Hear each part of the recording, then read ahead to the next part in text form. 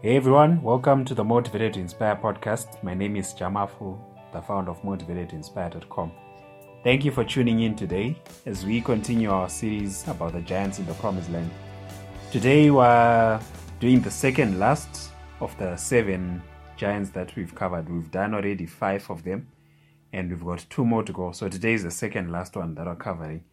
So we've come a long way, and I hope you've stuck with us from the first day to hear about the other enemies. But if not, be sure to catch up and go back to the other episodes to follow through on what we've been talking about. And today we are going to be looking at the Amorites, the other giants, one of the giants that were in the promised land. And if you're joining us today anyway, this is a series that we've been doing about the enemies that Israel faced in the promised land. And each of those 7 enemies, they were hindering the Israelites from receiving the promise that God had promised to them through Abraham many years before they actually got there. And those same enemies, they manifest in a different way in our lives today. So when we think about the land of Canaan, the promised land, for us in present day terms, it means more like a place of maximized potential in our lives, where everything is going according to God's plan, perfect plan for your life. But in that quest to become your very best, according to who God created you to be, you're always going to come against some enemies, some obstacles that will try to keep you from getting there. And so as we're going through these enemies in the promised land, they manifest in the present day in different forms. And as I've mentioned before, if you missed the first couple of episodes, be sure to get back to the beginning and follow on from there. And as I mentioned, we're looking at the Amorites in this particular episode today. So our main scriptural reference has come from the book of Joshua chapter 3. I'll read from verse 9 to 10, which says, "So Joshua said to the children of Israel, 'Come here and hear the words of the Lord your God.' And Joshua said, 'By this you shall know that the living God is among you, and that he will without fail drive out from before you the Canaanites, and the Hittites, and the Hivites, and the Perizzites, and the Girgashites, and the Amorites, and the Jebusites.'" So as I've mentioned, these enemies, these were like real tribes of people that Israel had to contend with. But in the present day form, we still face those enemies in some sense, and I'm going to break it down with the particular enemy that we're facing today, which tries to keep us from getting to our place of total fulfillment in Christ. So the Amorites, they represent their characteristics. They represent people that had pride and were rebellious people. I'm sure you've come across people that come off as arrogant or boastful, prideful, and that's a trait of what this particular tribe represented. So it's more like each of those tribes that Israel had to encounter, they have some kind of spirit that they carry with them, and those same kinds of spirits are what we fight against in our own lives today. And so with the Amorites, they were mainly characterized by a spirit of pride and rebellion towards other people. So when I was doing my research on the internet, I came across some interesting information, which I just want to read out to you right now about this particular tribe, the Amorites. So this is what it says. Amorite means pride and rebellion, proud, boasting, bitter, and rebels. Okay, so it says the Amorites made their home in the thin air of the mountains. Amorite represents also haughtiness, self-edification, unforgiveness, and self-righteous attitudes. Now, if the devil doesn't get us drawn into unforgiveness, bitterness, and rebellion, he'll try to get us into being self-righteous. Well, I'm doing pretty well. I don't struggle with the same things that Bob or Sue struggle with. I don't know why you just can't get free of that problem that you've been struggling with for the past 5 years. I had no problem getting free myself. How come you can't pray an hour a day? I pray for 2 hours a day. You can't even get your life together and pray an hour a week. What's wrong with you? And these self-righteous attitudes come up. I've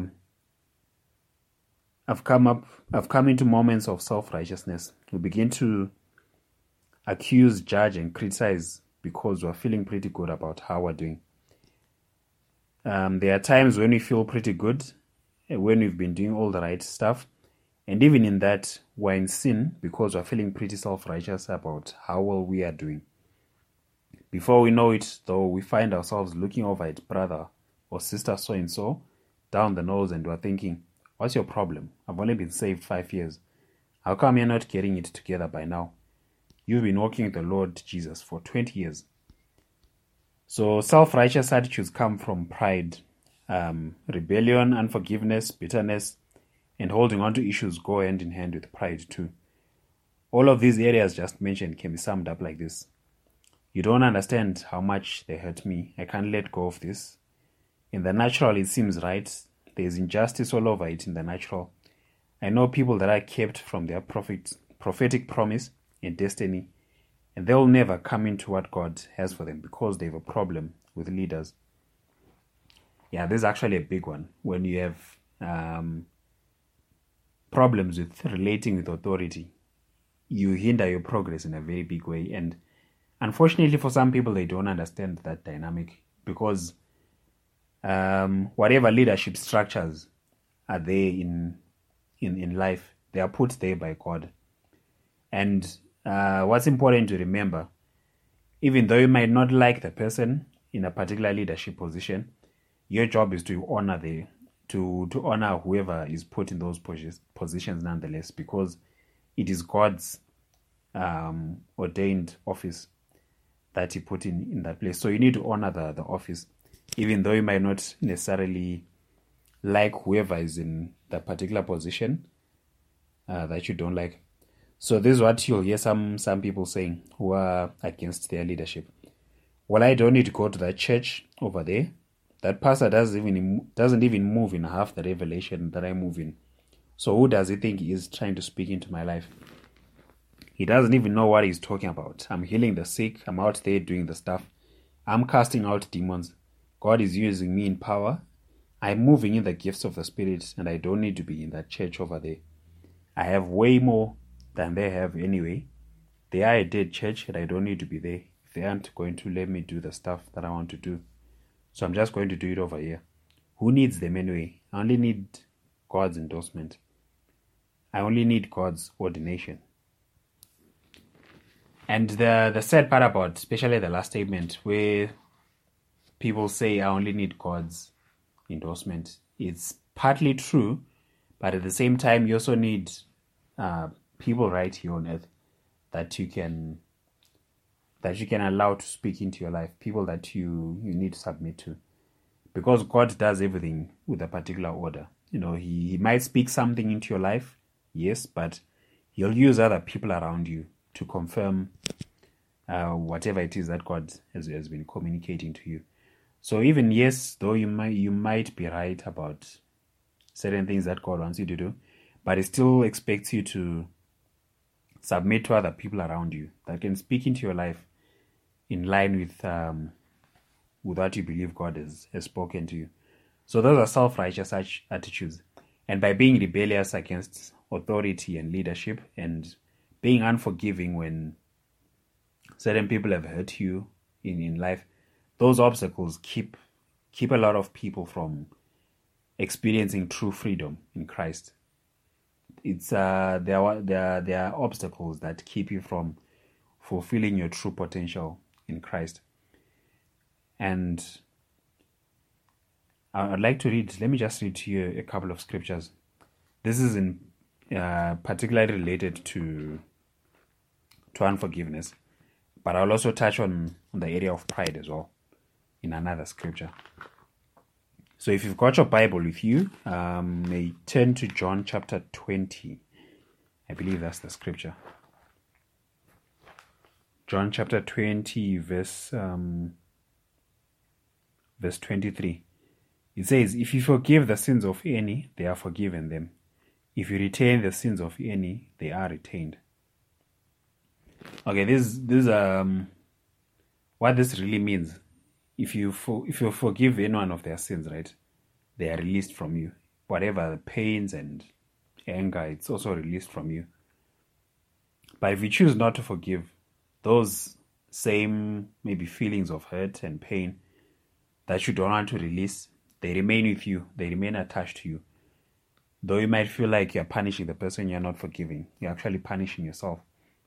And how you see this manifested in this particular scripture, because this is something we teach in our men's ministry, that the sins that you don't forgive, right?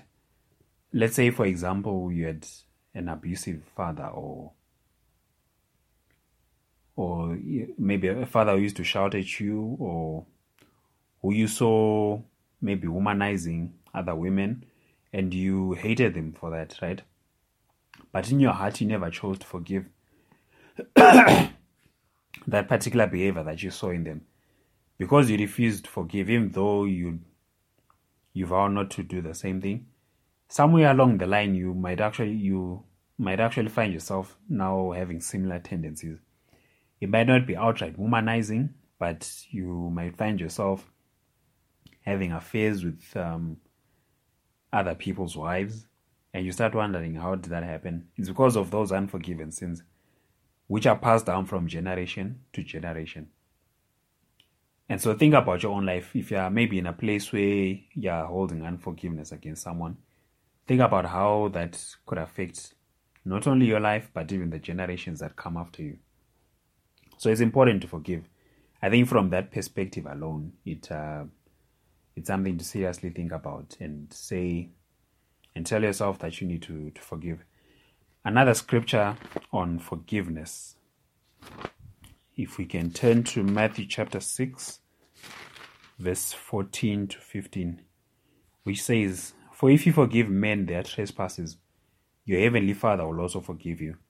But if you do not forgive men their trespasses, neither will your Father forgive your trespasses." So, this is plain and simple and straightforward, really. If you want God to forgive you of your sins, He expects you to forgive other people when they sin against you. If you've read the parable of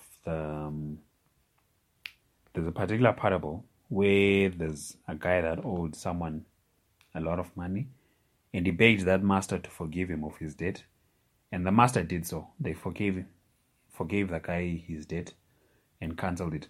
But that very same person, when he found someone else who also owed him money, he failed to forgive the person, and instead of showing the same kind of mercy his master had showed him, he refused.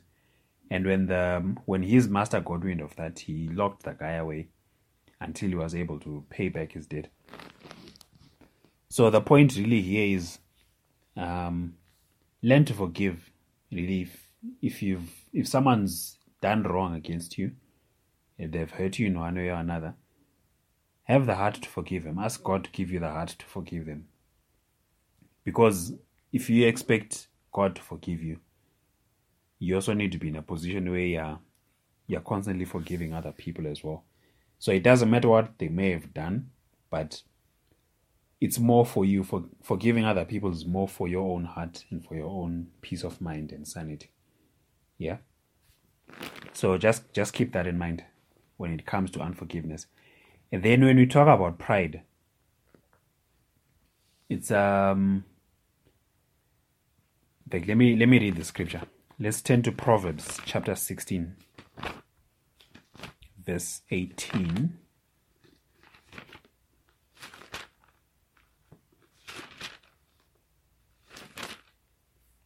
Right, this is what it says. It says, "Pride goes before destruction, and a haughty spirit before a fall."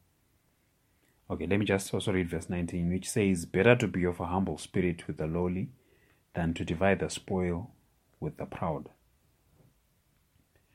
And so before someone comes crashing down, normally there's a tendency to be prideful, self-righteous, as some of the character traits that I was reading to you just now.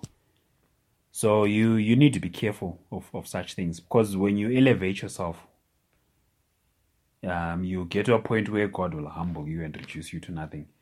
So you need to choose to humble yourself first and see people like in the light, in the way that God sees them.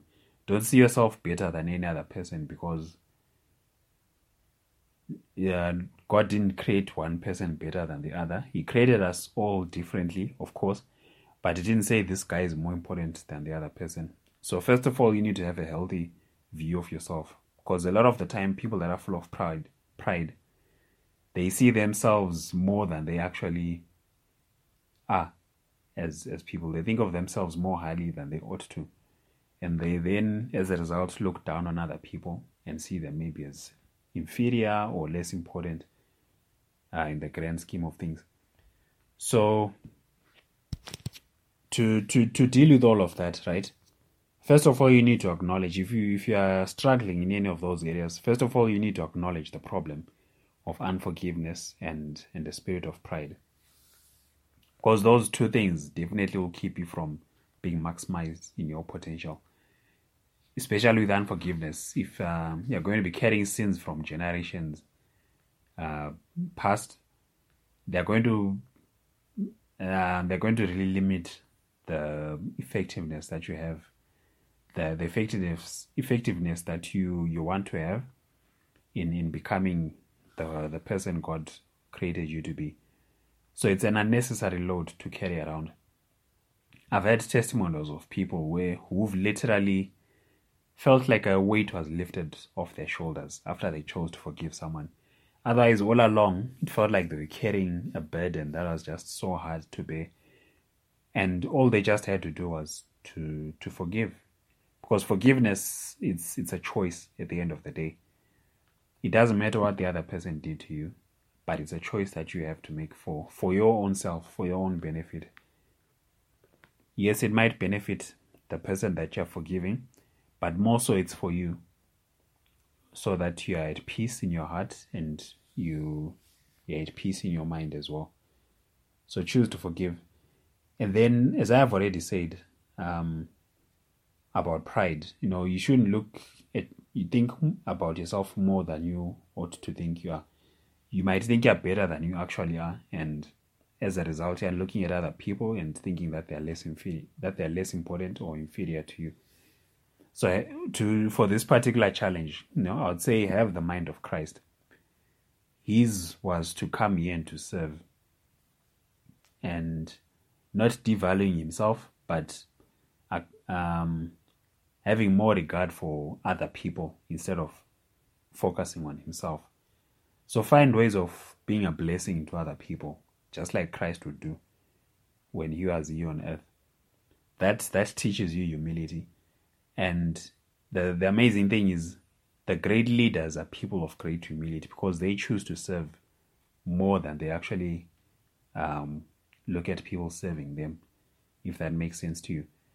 So have that heart of a servant heart, of servant leadership, to serve other people, and that really helps you to be humble, because in serving other people is an expression of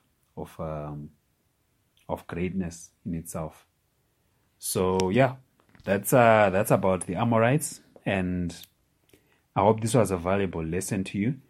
Next week we're covering the final lesson, and that's going to be about about the Hivites. Yes, that's the last enemy that we're going to be looking at. So thanks once again for tuning in, and I'm hoping this has really been helpful to you, and you take the time, if there are areas that you are struggling with this particular enemy, take time to really just pray about it and ask God to reveal to you those particular areas that you need to deal with and confront. But have the confidence at the same time that as you meditate on his word and choose to stand on his word, you'll be able to overcome these giants that stand in your way. So don't allow them to keep them from fulfilling your full potential. You are more than a conqueror, and you can do all things through Christ who gives you the strength. So thank you once again. May the Lord bless you and keep you. May he make his face to shine upon you and be gracious to you. May he lift up his countenance towards you and give you peace. Until next time, take care and be the best that you can be. Bye.